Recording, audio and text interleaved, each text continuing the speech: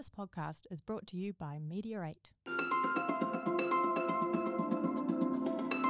Welcome to Off the Cuff with Kel, Conversations from the Front Line, a podcast and live show for survivors and the leaders who support them.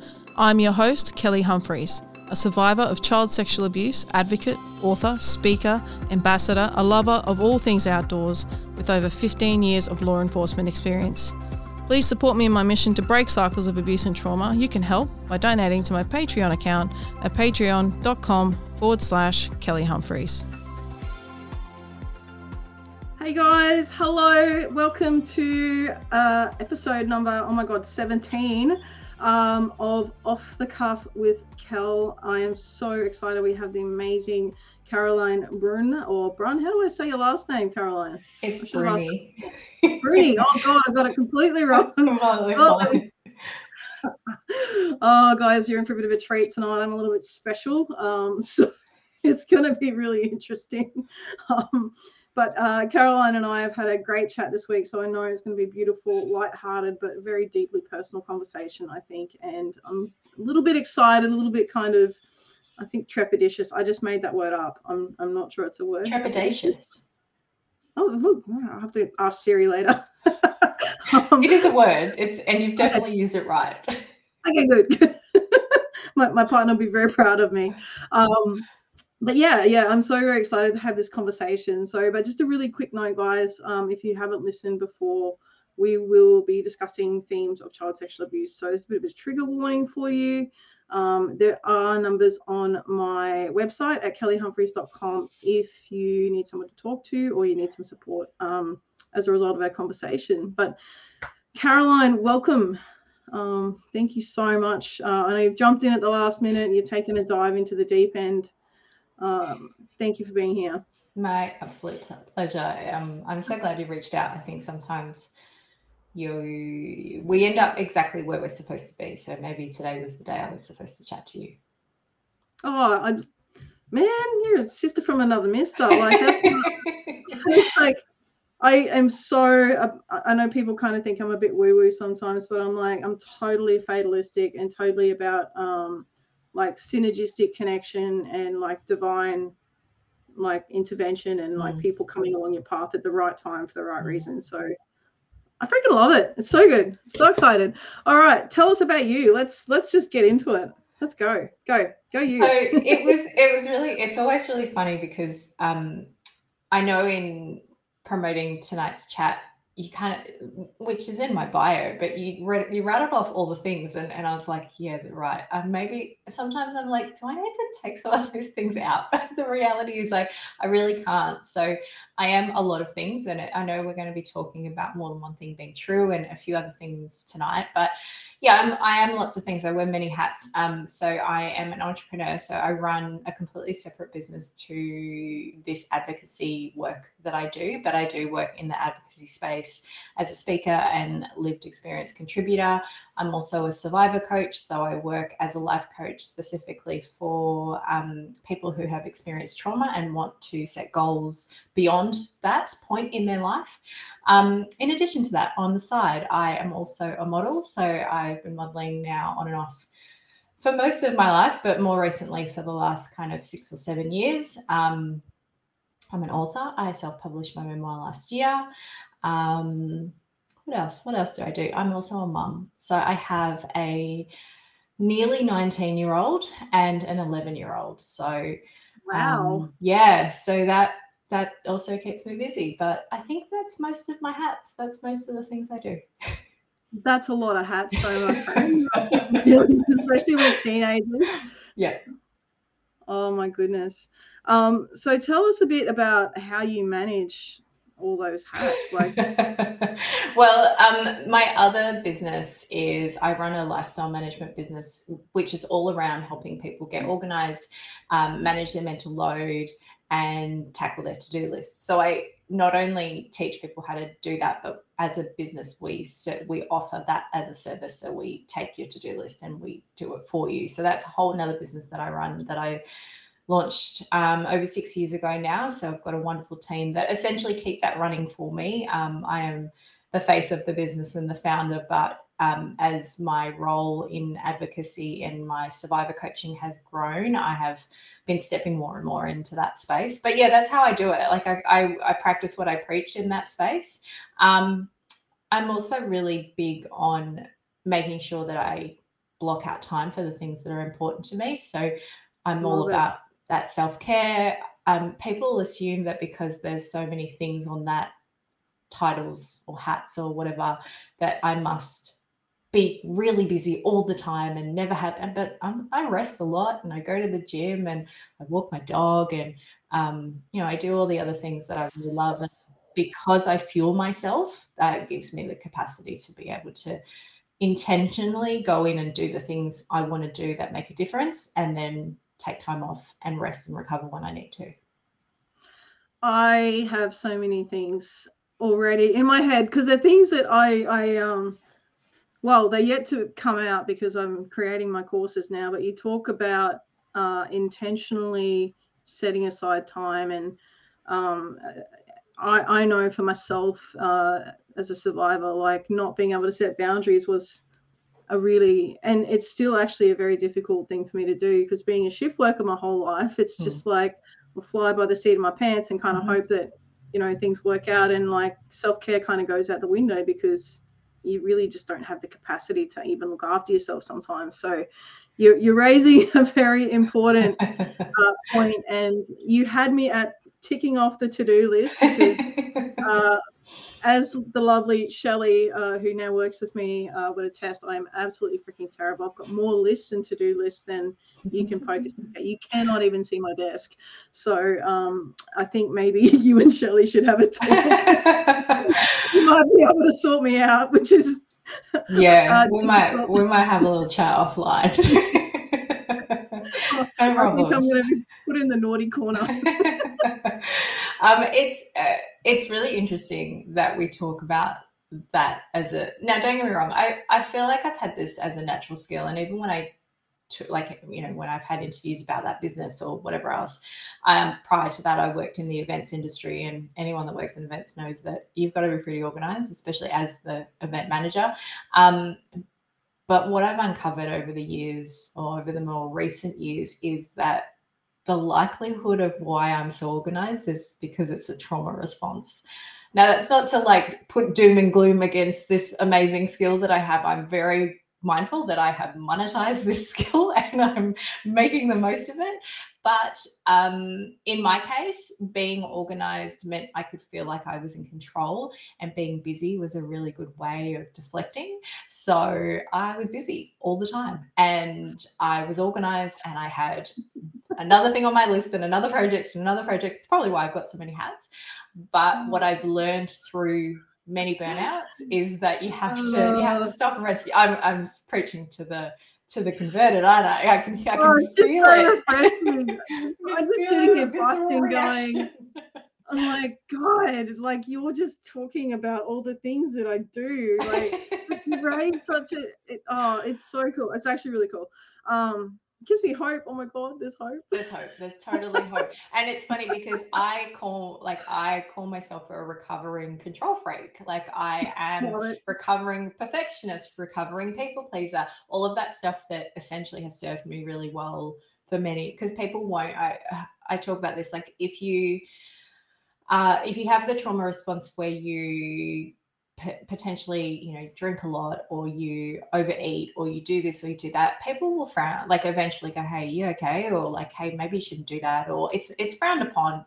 But if your trauma response is to be extra busy, take on more projects, take on that other job, always be organized and always be frantically busy, people will reward you for that. They'll give you more work. They'll praise you for being so together and organized. And it's well, it's just a palatable trauma response. It's not necessarily healthy. And in my case, I've learned that that's why rest and recovery has to come first, because if I'm rested and my cup is full, then I can actually do the things that I still want to do. I want to have all those hats, but I can do them intentionally, and I can also say no to the things that don't serve me.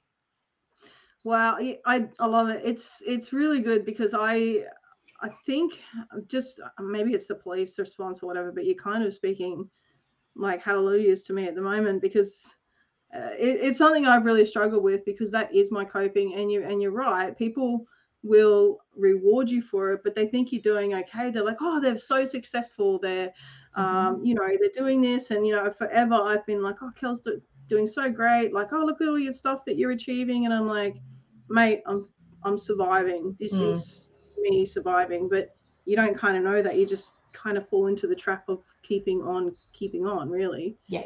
And maintaining that state of hypervigilance and not even being able to acknowledge that there's something under that, because when it gets uncomfortable, you just do something else, right? Yeah, I was talking just about add something else to your plate. Yeah.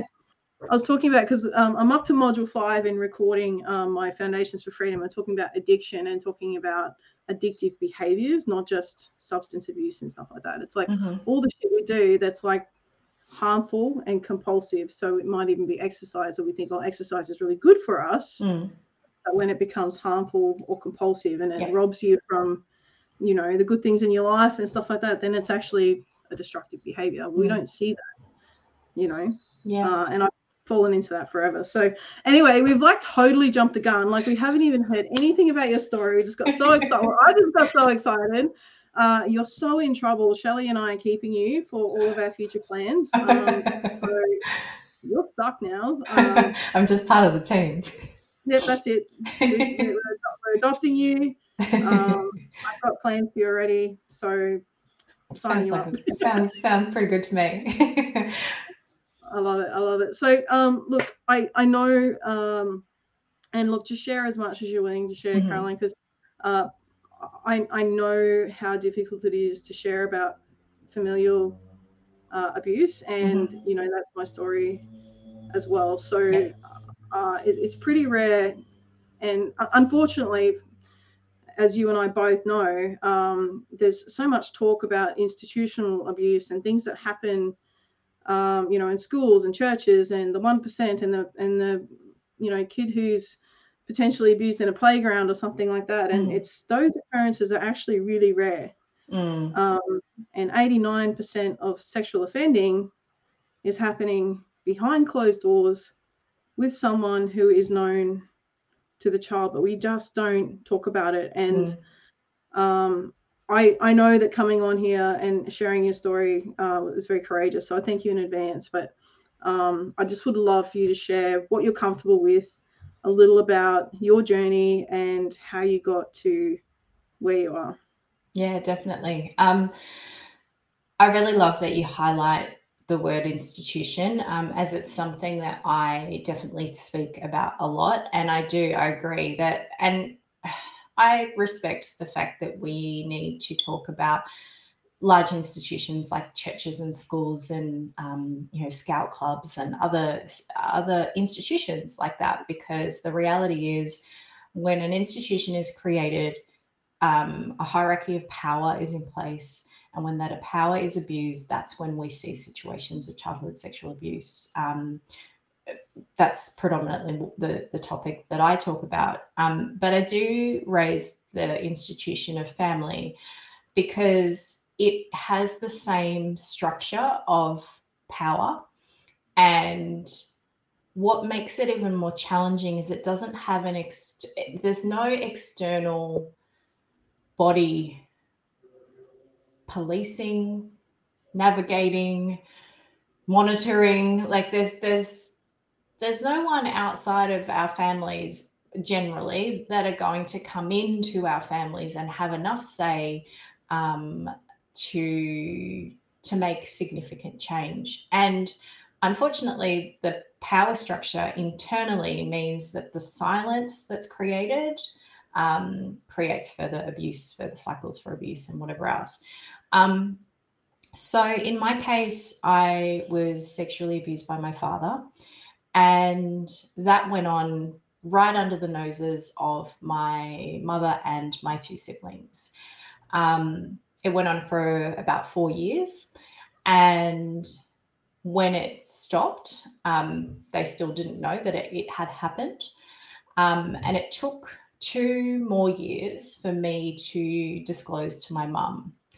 Now, due to the overlayer of what I now see to be family violence and coercion, she chose not to leave. And so I remained in our family structure until 3 years ago. So what that means, and this ties into the title of my memoir, is that in many ways, more than one thing was true. So during the abuse itself, I was still a pretty good student. I went to school, I did my stuff, I was pretty busy and organized, and I was this really picture perfect daughter, student, whatever, to the extent that my siblings and my mum didn't know that this was happening right under their noses. Post the disclosure, because I was so high functioning, it was like, oh, well, Caroline's going to be okay. And breaking up this marriage isn't an option, or isn't the option I'm choosing. And so it was kind of this unspoken rule that if I could just get on with it, then we could still be a family. And if we could still be a family, we could still keep pretending that everything was fine. And when there's a power structure at play, as a child and as a teenager and as a young woman and so on and so forth, you kind of just don't know what to choose. When we think about the structure of family and we think about the way that we are supposed to rely on and how we need our parents from the moment we're born, there's this real tug of war that happened for me internally around, well, this is causing harm, but these are the people who feed me, educate me. And in the same breath of the abuse happening, I was being taught about music and art and love and community and volunteering. And so this is the complexity of often the people that are closest to victim survivors, especially children, who play roles in society of that really lovely uncle or coach or whoever, because they're actually pretty good at being fairly decent humans outside of the structure of the abuse. So in my case, I pushed it down and lived in my family structure for decades. And I initially didn't speak up or do anything because I have a younger sister. And I said, well, if we're not leaving, then I need to stick around to make sure nothing happens to her. So I essentially was by her. She was by my side always. And I can say that nothing's ever happened to her. But then by that point, we had lived this life for so long that I was like, well, when do I tell her? How do I tell her? So it took me till 2020 to tell her, which then created a whole new dynamic for our family. And I've since estranged myself from my parents, and my sister and I are still really close. And I have a difficult relationship with my other sibling, but overall, I've come out of that institution of family, and I've had to consciously give up that almost that innate primal Maslow's hierarchy of needs type concept of need of family. I've had to consciously distance myself from that so I can heal, so I can have boundaries, so I can do what I need to do, because both can't exist in the same space. So that's a lot to unpack. So thank you for just breathing through that. It's like that was me condensing a 30-year story into a couple of minutes, but yeah, there's a lot to unpack there. There's obviously in regards to the fact that the abuser is my father, in the fact that my mum chose to stay, being in a household and a family structure for decades. It's a complicated story. But you so very courageously have shared, and I just appreciate you for doing that. So thank you. Thank you. Thank you for doing that. I do think it's really important. I have a lot of women in my support groups and obviously different listeners and things like that constantly struggle with the fact that, like what you're talking about with your mum, that she didn't leave, right? Mm-hmm. And maintain that relationship. And often that's a very silencing decision. It's very subconscious, I think, sometimes. Yeah. But it's part of the grooming process. And a lot of families, they don't realize that they're also being groomed, right? Like, they don't realize the perpetrators are doing this. My uncle did the same thing. He was a bit like a father figure, I'd say. My mum really relied on his strength to help, because she lost her mother so young, when she was the age of 10. So he was like a big support to our family. Never would have picked that he was grooming us. It wasn't, well, grooming them to get to me. And it's that whole being able to do this under the nose of those other people within the family. And to this, like, so my aunt stayed married to him, and again, a complex story, but went to court and all those types of things, and I had to get a right of reply from her, which revealed that she said she knew nothing about it, even though he pleaded guilty, and still didn't believe him. And I was like, how can you not believe someone who pleads guilty to all these charges? But still stayed married to him. And it really, I think you hit the nail on the head when you're talking about being kind of stuck in this institution, because you it's like, even if you don't have that conversation, the fact that they stay with them is like, they either don't believe you, they're dismissing your truth, and all those types of things. And there's so many women and men, that have this story of the family not believing them and being stuck in an institution that they feel they cannot get out of.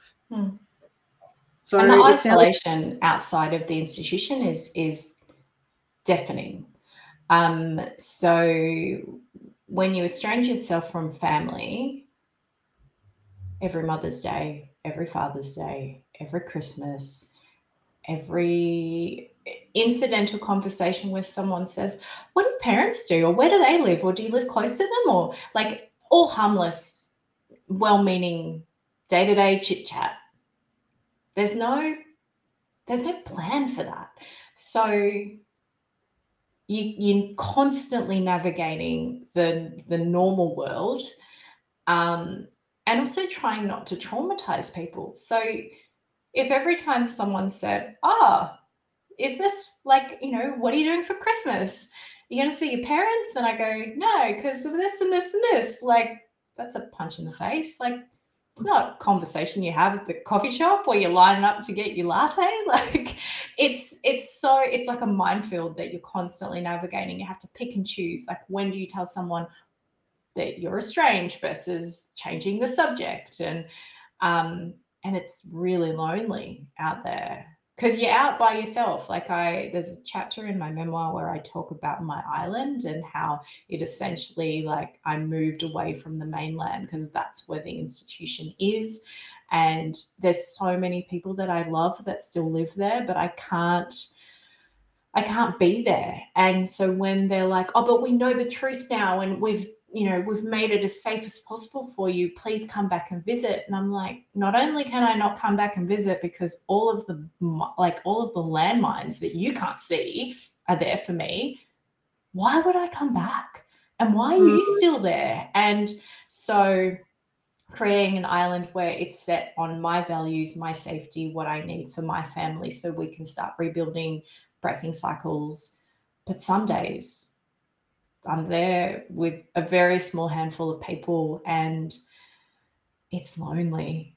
It's full of grief, because I'm grieving people that I could very quickly pick up the phone and say, hey, do you want to catch up? And I'm sure that they would be quite happy to do that. But it just doesn't, there's no alignment there. So, you have to have those really hard boundaries, which can be really lonely.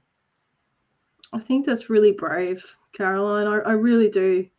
And I often say, like, if you're going to share your story with somebody, They need to make you feel safe, seen, and heard. And that means to listen without judgment and love you without conditions, like, I'm around here and I'll do this, this, and this for you, whatever it is. But often there's always something tied to it, or you have to give something when it comes to family and things like that. Making that really hardline decision to cut somebody off is really fucking brave, especially when it's those close family members. And I talk about it, but I know how hard it is to make that final decision. So I'd love you to share, if you could, and if you feel like you can, about what you do and how you've been able to do that. I know many of the women who are in my support group often talk about still being attached to family and other family members taking other people's sides and not believing them, and I find that really fucking shit. Sorry, but I get really angry because I just don't know how you cannot believe a child. 98% of children are seen to be telling the truth. We know this. But it just pisses me. Really makes me so angry. So please share what you can about, and to give our listeners maybe some kind of an idea on how to move through those decisions. I think the first thing I would say is to make sure that the person, the victim survivor, is safe, so that they feel safe and grounded enough to be able to communicate their boundaries. Safety is multifaceted, so it's physical safety as a starting point, but then psychological, emotional, spiritual, if you're a spiritual person. We know the difference between feeling safe and unsafe, and sometimes that needs to be supported with external people in your life. So you may need to estrange yourself from certain people, and in this case we're talking about family, but making sure that there is some support for you, because that's the first really hard part. Is when you're choosing to estrange yourself, you're creating a level of separation and isolation. And if that means that you're moving into a space where you are actually completely alone, you're likely not to feel safe, because as humans, we need others. And so in working out what safe feels like for you, that's probably the first step. So it's a really internal step. Once you establish that safety, you'll likely find more courage to be able to communicate your needs and identify what your values are around maintaining that safety. So if that is that you outright won't see someone anymore or speak to them, then communicate that and be really clear. And that's super tough. I'm not implying that communication is going to be easy, but it needs to be concise. It needs to be really clear, and you need to just know what those boundaries look like. So some people, for example, will say, I don't want to see that person one-on-one, but if we're in a group setting, that's okay. I'll just avoid them. Because they can do that. They can maintain their safety and be in that setting. Some people cannot. And so that's why, once again, going back to what that safety feeling is for you, and remembering that it's yours. So it isn't about making other people comfortable. It isn't about pleasing your auntie or your uncle or your granddad, because granddad's getting old and he's going to be so upset if you're not there. And who the fuck cares? It's not their problem. It's your safety. So work out what that is and then communicate what you need. Make sure that the people that are in your safety net know what those needs are. So if you get the wobbles, they're there to back you and go, hey, remember when you said you weren't going to do this? I'm just checking if that hasn't changed. And if that hasn't changed, I've got you back. You don't need to do the thing you don't want to do. And then reiterating those things over and over and over again, because people cross your boundaries all the time. That's what people do. They just step over those lines because they're imaginary and they're not physically there. So reiterating them, no, sorry, I can't come because I know that that person's going to be there. And as I've said to you before, I'm not comfortable being in their space. It's something I need for myself, but thank you for the invitation. Or whatever it is. So I definitely have different boundaries with different people. And my mum is probably the person that I probably struggle with the most, because when I was younger, I very quickly mentally and emotionally distanced myself from my dad. So though we were still physically in spaces together at times, we didn't really speak. It was kind of always just swept under the carpet as, oh, they just don't get along or whatever. But my relationship with my mum was still pretty active, and right up until 2020. So that is a huge amount of grief. And so the way that boundary sits is that I am still respectful, and I'll still get, a text message on my birthday or on maybe the birthdays of my children, but she won't ask if she can see us. She's very respectful. I've made it clear what the boundary is, and so I'm not trying to cause more harm. I don't actually wish any ill on her. I love her and I terribly miss her. But I also know that I don't feel that she can have it both ways. So she's made it really clear where she stands. I've made it really clear what I need for my safety, and those two things don't align. So I think you really need to judge every situation, but if you keep coming back to what is best and safe for you, you'll hopefully be able to find what's truest for you, and then it will maybe make it easier. It's not going to imply that it's easy, because it's just not. I think you're very courageous, and especially like I think it's really important when there's kids. Like, you've got two beautiful children, and there's always this thing is like, oh, your grandfather wants to get to know the kids, and like, or your dad or whoever, like, they're not going to be able to have this relationship with this person, which is unsafe. But it's almost like this guilt trip of saying, well, they should get to know this person and blah, blah, blah. And so you kind of put in this position that even though you put your boundary there, you've said, hey, like, this is what I'm okay with. And then they still push. And I say this, but I haven't actually had to do this because it was just an automatic boundary for us. It was like, that's it. We're cutting off all communication with this person. But when people push that boundary again, after you've said, this is what I need, they're not your people. Yeah. They're not your people. When you constantly have to revalidate your boundaries and reassert yourself, it's traumatic to do that. Continually say that over again. And so for me, like, I'm thinking what you're saying, like, I don't know how you've done that. It must have taken so much courage to do that. Because I haven't had to reassert my boundaries. They were just there. It's just like, that's it. We're done. We're never having contact with him again. And I know that must be very difficult for people in my family. I don't know. We don't talk about it, but it's a given. It's just like, well, he's done this, and that's that. And sometimes it is, and that's amazing. Like, if you've got enough people with you on your island, that's cool.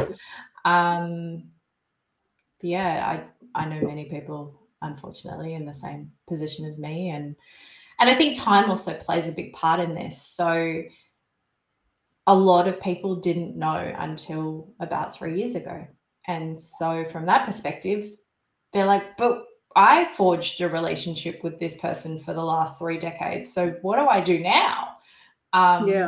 It's really complicated, and I think for me, that was a really big part of, like, I've been talking about child safety, and I've been fundraising for Bravehearts since I can't even remember when, and things like that. But I always felt like a fraud because because I was still living in my family structure. Like, I was still going to Christmas dinner, but I was doing this work, and I was talking about the fact that I had been abused, but I just didn't share from who. So, like, it's really complicated because I hate this saying because I think it's silly, but it's the saying of you can't have your cake and eat it too. Like, that's what I was trying to do. Like, I was like, I want to talk about this because it's been incredibly traumatic for me, but I don't want to lose my family. And so what do?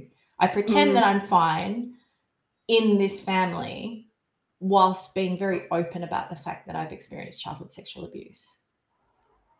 And then the inside of me just kept getting eaten alive because I was like, but how, like, you're not healing because you're there and you're still the scapegoat and you're still dealing with all this stuff, and you can't heal if you're still being traumatized.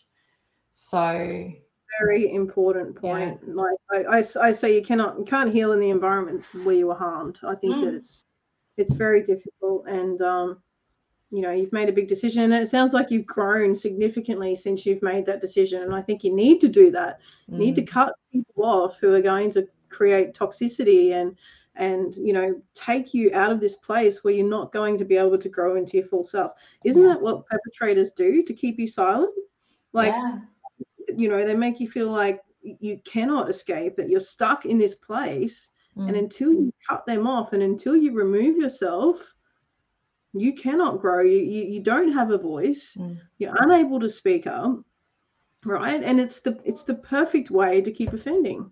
Yeah, definitely, very much so. And that's how the institution of family exists. It's like any other institution, it's power. So the person that is in most power dictates what happens. And all the other, they're not innocent bystanders, very much not, but all of the other players in that, they have to choose. And it's like when we look at other systems like patriarchy, it's like, oh, well, why do we have patriarchy? And why are women also in that moment of patriarchy? It's like, well, because some women actually benefit, like certain women of certain statures. When we think about feminism, they sit in very different, like as a woman of color, I sit in a very different rung of the ladder when it comes to my feminism compared to a white woman or a white straight woman or whatever. Like, there's a hierarchy, we know there is. But when we look at the system of patriarchy as an example, it's built in a certain way. It doesn't actually benefit any of us, including men. But what it does is it benefits different people at different points in the ladder. And it's the same in these institutions we're talking about. So yes, someone is benefiting the most, and then someone else is benefiting. And then there's someone at the very bottom who is being abused and exploited and utilized to keep the system running. And we see that in all institutions. And so I think when we talk about abuse in institutions, when we forget to talk about family because it's so uncomfortable, we're missing a really big chunk of the data of children that are being abused. Absolutely. I have so many things I want to talk to you about. My goodness. You're like, the time is running out. Sorry. Because I'm just like, Jesus, like, well,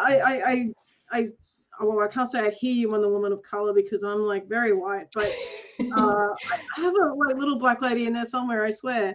You know, I lived in America for a few years, and I have some amazing African American friends and some beautiful Indigenous men and women who are my friends in Australia, and I see the struggles, and I would love to get you and potentially some other women, men of color, like different races and from different demographics to all come on. And I really want to talk about that as well. It's on my list, I swear, because it is such a, like, there's so much happening with our First Nations people, and I really, you know, want to crack that as well. We'll get there for sure. But I really want to know about what else could be true. Like, did I say that right? Yeah. So the title is More Than One Thing Can Be True. And yeah, so when I started, wait, before I jump in, did you have another question? You look like you're about to say questions. I have a popcorn brain for a reason here, my friend. Like Was there like all the was things there we something specific, like, or shall I just let's share? go into the institution of family. Let's talk about what else could be true. Let's talk about like what it's like to be a woman of color. Like, let's get into feminism. Like, come on, let's go. We've got just 5 smash minutes. patriarchy. Let's do that in 5 minutes. Okay, yeah. So the title of my memoir is "More Than One Thing Can Be True," and when I was deciding to write, which was pretty therapeutic, I must say, and incredibly hard to do at the same time. So at the start of 2020, I decided that I was going to disclose to my sister. And do you remember the movie The Truman Show? Yeah. Yeah. So there's, when I write about her in my book, she's Truman in our life. So we had created this entire world around her where everyone knew, and she didn't know. So she has this perfect life as such. It's still built in a space full of trauma, but she's Truman. So we were all designed for her to be happy. And so as I am going through my life and experiencing this ongoing trauma and have experienced this abuse, she is, has a great relationship with my dad, has a wonderful relationship with both of my parents, is like always really happy and well adjusted. And so there's just all of these other elements that are happening along what I'm experiencing. And I'm creating that for her, because in choosing not to tell her and choosing to protect her, I wanted her to have a life that was really different to mine. Eventually, at the end of that movie, spoiler alert, if you're planning to watch the movie, Truman gets Truman gets to the end of this giant dome that is the studio that he lives in, and he exits. And so when I write about this, I say, as opposed to my sister exiting the Truman Show, I literally push her out the door when I disclose to her. And then what do? We're in the real world and we're navigating that. And that's just one piece, that's just one take of More Than One Thing being true, because in our lives, so for example, my father gave me away. I've been married twice. My father gave me away at my first wedding. Now, that doesn't make sense to anyone today that knows me, but anyone that knew me back then was like, yeah, of course he did. You guys were like a really lovely, happy family. Whilst there was all this other trauma from my childhood.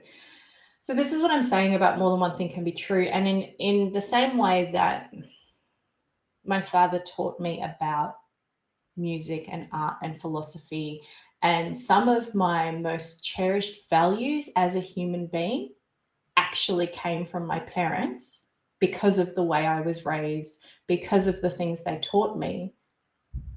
I was also sexually abused in my family, and I was also traumatized significantly by being made to stay within that family structure and being made to stay silent for close to 30 years. And both of those things are true. And I think they're really hard truths to get your head around. But when we can start thinking about the multiple truths that exist for all of us, like even when we're talking about all the hats I wear, like they're all true. But some days I do one thing and some days I do another, and some days I maybe do 2 or 3 at once, but they're all true. When we can start to accept that more than one thing can be true, and when we can start to accept that survivors can be more than one thing, and therefore perpetrators can be more than one thing, we can start hopefully dismantling this picture we have of what a survivor is supposed to look like. Like, I'm supposed to be a mess right now, but the perpetrator is also supposed to be some ogre under the bridge. So when we stop thinking like that and we start seeing people as complex as they are, we can start actually dismantling and deciding what we do with that information. Because I don't believe that perpetrators are just born perpetrators. So something's happening, something's wrong in the system. And I think when we start looking at the multiple truths and looking at what potentially goes wrong and looking at why someone abuses their power, we can hopefully start making changes, because right now the way we're trying to change things isn't really working. Like, we're not seeing a dramatic spike or change in this data. We're seeing pretty consistent data year in, year out. But our social thoughts around the good people and the bad people, that hasn't changed. And in the same way that some people out there will look at my dad, meet him, not know anything about him, and think he's the most lovely, good guy ever, some people will look at me and think that I'm the most polished together person they've ever met. And I got some shit going on sometimes. Like, it's not great all the time, because I'm a high functioning trauma survivor. So yeah, the reason for the title, the reason for unpacking my story whilst also sharing a range of other research and other bits and pieces, is because I want to help people rethink how they think about this stuff. I want to help them unpack it, maybe start again, and hopefully we can try to do something different. I love it. When I saw that, I was just like, it actually echoed my friend Justine Dean, who's also a survivor and a coach. She's amazing. She does this thing to me all the time. She's like, "Oh, come on, Kel, what else could be true?" And I'm like, "Oh, for fuck's sake!" And so she makes me think, right? And so she's like, "It hurts your brain." Oh, I know, it's so annoying, but I guess, like, when I think of that, and I think this is the hopeful part for survivors, is when you start thinking of your limiting beliefs, right? All the things that the perpetrators said to you, and this is your fault, like making you feel like you were complicit in it, or you want this, see, you like this, don't you? Like, making you think all these things. So there's this like shame, right? And you have this internalized belief about this. And when you start asking the question, what else could be true? You start to look as an adult and go, well, actually, I was really brave. That's true. I was really brave. And what else could be true is, well, they were lying to me and convincing me that I needed to do this. And what else could be true is I'm brave, and I'm not a coward, and all the other things that we don't think of outside of our trauma response, because all we're doing is we're digging into this space. So many of us are PTSD, right? PTSD has symptoms of being hyperfixated, being unable to sort of, like, once you start thinking about something, you kind of really struggle to not think about the thing, right? And that's one of the things, right? So you start thinking about this belief, this thing in your head, and you can't stop thinking about it. So as soon as you can break that and say, hey, what else could be true? That was your line. What else could be true? Then you can start opening up the possibilities that there's other things out there. And we really do get hyperfixated and really stuck in these cycles of thinking, and we trap ourselves. We really trap ourselves. We do. I just love all the things you shared tonight about it. You're just so freaking brave. Like, I can't wait to get to know you and learn more about your story. And definitely going to have to get you back. We've still got 10 minutes to talk about the 500 other things that we don't have enough time. No. That just means you have to come back. But yeah, I just think it's so courageous, and there's definitely a lot in that, especially around the institution of family, and very exciting. So next fortnight, so in 2 weeks' time, I have John Rouse coming on this podcast, and we are going to smash open this topic as well. I'm very scared, and we were like 50 minutes in. You're doing really well. You were worried about this one, so you're going to be fine. There's so many places I want to go, but I'm kind of like, how far do I push it? Because there's so many things within this that, like, here's a really good example. So I put a post up recently, and the question was, what did you need to hear when you were a child, right? At that point of you wanting to speak up, right? The part where you wanted to tell your mum, the part where I wanted to tell my mum, say, hey, like, I feel really yucky. I'm so confused. What is this? Like, I don't understand. And I remember looking at my mom and like, it's just this pleading with my eyes and hoping that she could kind of read my eyeballs. Yeah. I don't know. Did you do that? Did you just look at her and be like, can you not, I'm telling you right now, can't you subconsciously hear what I'm saying? Wouldn't that be great if people could read our minds? And I'm just thinking, I told you. I told you telepathically. Oh, I told you. But it is that deep longing inside of us of wanting to be saved, but not knowing how to have a voice, right? Like, and I don't allow myself to go there because it fucking hurts, right? Because it's that point where you're like, all of us as little children still need to hear those things at that moment as adults, right? And when we forget that when we're in crisis as an adult, when we're hurting as an adult, we still need that loving and that nurturing from the people in our world. And if the people in our world cannot give us that, they are not the right fucking people. Yeah. It is really, really shit that we allow people in our life that can't do that for us. I'm so guilty of it. I have sabotaged the shit out of myself by allowing people into my life who rob from me, who steal away the joy and my direction and my vision and all my trauma coping shit. When I'm like, fucking, you shouldn't be like that, shouldn't, all the projects that I do, and I'm like, well, now I'm using them, so suck that up. I said I was going to write a book, and fucking, here's another project you're going to do. Well, here's my book, there you go, I've written one. Now what are you going to do about that? I'm like, should I show you? I'll show you.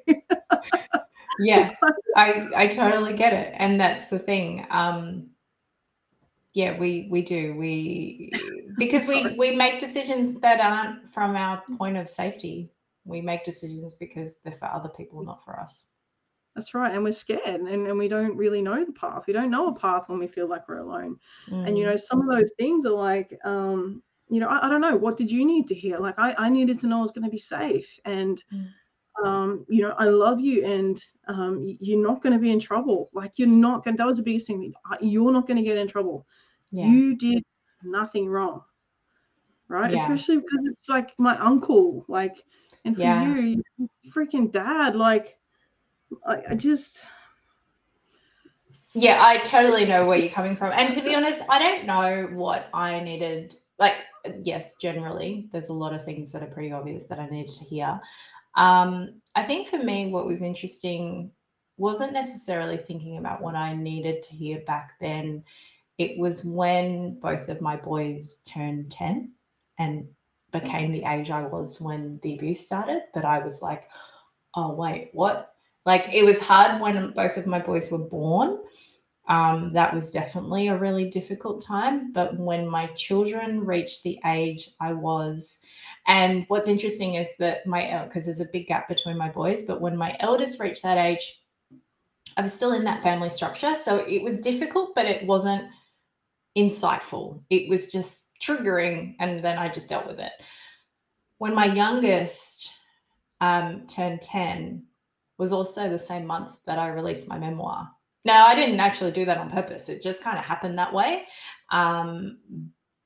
But the reckoning that happened with me as I, was hosting his 10th birthday party, and I was like, his friends, some girls were there that he was friends with from prep, and I was looking at them going, they're so small.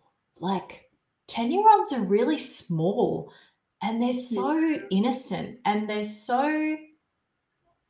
trust me, because they'd known me for like quite a few years at that point, and they were all his close friends. And I remember just looking at these little girls going, how does that happen to someone so small and so innocent and so beautifully wonderful and just full of life? That's the stuff that gets me when and like, as I said, like, that was a moment where I was like, oh, this is really hard, acknowledging that, because that's when I see myself in those moments, and I'm like, just the sheer tininess of a 10-year-old and knowing that power imbalance. So yeah, I think what's been interesting, especially as I said with my youngest son, is speaking to those young kids and going, you guys are amazing. And how amazing is it that you can use your voices and you trust us? And like just trying to embed all of that consent discussion, open discussions, looking out for your friends, looking out for when something doesn't seem right. So when the fairly average kid starts being a high achiever, that could also be a red flag. Just like, it's not them necessarily getting in trouble that's always the red flag. It's just unusual behavior. It's the one that's always super quiet because they want to fly under the radar because there's some shit going down in their life. So they're probably the things I think about more often than not. I've come to a real peace when it comes to acknowledging my younger self.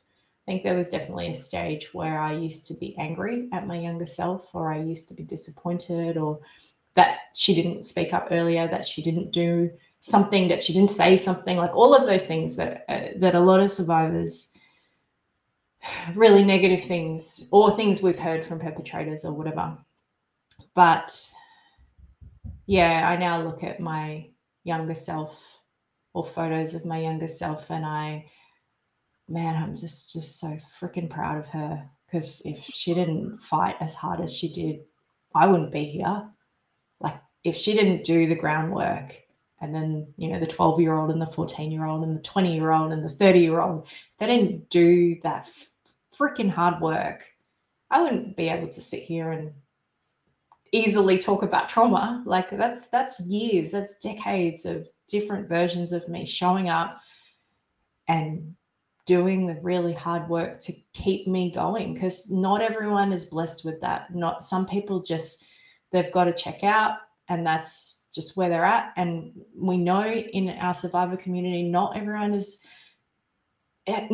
can fight for this long. And so, yeah, that's the relationship I have with the younger versions of me. Wow. I just thank you for that. I'm proud of her too. Yeah. I'm proud of her too. And I'm proud of you. I don't think we really hear that enough, to think of where you've come and what you've achieved. Like, you've done TV, magazines, like you've done heaps of stuff, mate. You should be really proud of how far you've come. Thank you. Okay. People can get us. Oh, we got pretty. Insert emoji with like exploding.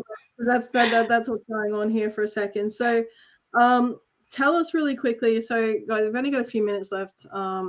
If you're listening, and Caroline's running an event this weekend on the Gold Coast. So, I'd love you to just chat really briefly about that. And I'll pop this QR code while you do that. So the event is on Saturday at 1:00 at QT on the Gold Coast. It is all around survivor support. So anyone can come. They don't have to be a victim survivor. So it's just, if you want to be a better human and you know that you might have put your foot in your mouth, you might not understand things like that analogy of the island. You might not even know what a good boundary is or how to support someone when they're maintaining their boundary. Those are the kind of things that I'll be talking about. So there's a few key points that I want to share with people, and just so they can just be better at this, because it just takes practice, because we put our foots in our mouths all the time because we're just human and we're trying really hard. And so if you have the right intentions, that's great, but sometimes it takes a bit of tweaking because we're talking about really sensitive topics. So that's on Saturday, and tickets are available till 5:00 Friday, which is tomorrow. Oh my God, the weekend's going to be here before we know it. All right. So guys, if you want to grab a ticket, if you're local, please do that. Jump on that. I just really, really quickly, Caroline, is there anything that you want to share with our listeners before we sign off for the night? Any key messages that you'd like to share with our survivors, or even those who support them? I think I'm just going to answer Claire's question. What time on Saturday? 1 o'clock. 1 till 4 on Saturday. Key messages. Putting you on the spot, mate. If as you try to look at what is safest for you, what you want to have as those foundations to move forward, embrace your whole self. You are genuinely more than one thing. Even if you are a mum and you have a day job and you like to go to the gym, there's 3 things. Like, I'm sure there's more. So we've all done stuff we're not necessarily proud of. We've all made mistakes. We've all got things that we wish we hadn't have done or said or whatever else. And embracing all of that, our wholeness. And then when we look at who we are as a full package, we can, make better decisions about who we want to be and who we're becoming and what decisions we're making. And we can also have a look at what we know and what we need to unlearn and what we want to learn more about. Then when you work out what you want to know more about and what boundaries you have, then that's the path. Make sure you got some awesome people by your side. 100%. Call out to the survivor community. If you don't have anyone in your day-to-day life, Kel and I, we've got your back. Like, there are people like us that have got your back 100% because we get it. And yeah, so that's probably it. Just show up fully, embrace all the sides of yourself, even the ones that are the darkest, and that will be a really great foundation for moving forward. Oh, that's beautiful, Carolyn. I totally echo all of those sentiments. So thank you so much for being brave and courageous and sharing. Just fantastic. I can't wait to get you back. It sounds like we've got 499 things to talk about. I think Claire. Yeah, exactly. I can see Claire, if you can't use the QR code, if you just head to my website or even just message me and I'll send you the link. Beautiful. It's really, we'll get you there. Guys, just really quickly, if you haven't already, so just letting you know, so my free ebook, Reclaim Your Freedom, you can get that now. It is 8 cycle breaking strategies for survivors of child sexual abuse. So it's kind of like all the shit you need to do before you dig into your healing. All right. So it's kind of like learning to speak up and, you'll get a video and it'll come as an email. And yes, I will get your email address, but there's a good reason for that. And I honestly, it's actually really good. And I'm not saying that because I wrote it. I'm saying that because other people read it and said it was good, right? So please jump on that. It's free. You don't have to pay anything. So if you haven't got it already, jump on that and do that. And guys, 2 weeks time, I will have the amazing John Rouse. If you don't know who John, he's actually currently the Victims Commissioner for Australia. He's a retired detective inspector. He's worked for Argos for years, like 30 plus years, 40. I'm going to get it wrong and be completely embarrass myself, but he is probably the leading child protection advocate in Australia right now. Every time I talk to him, I'm both inspired and also scared shitless at the same time. So if you want to be part of that conversation, if you want to know how things really are, please join us in 2 weeks' time.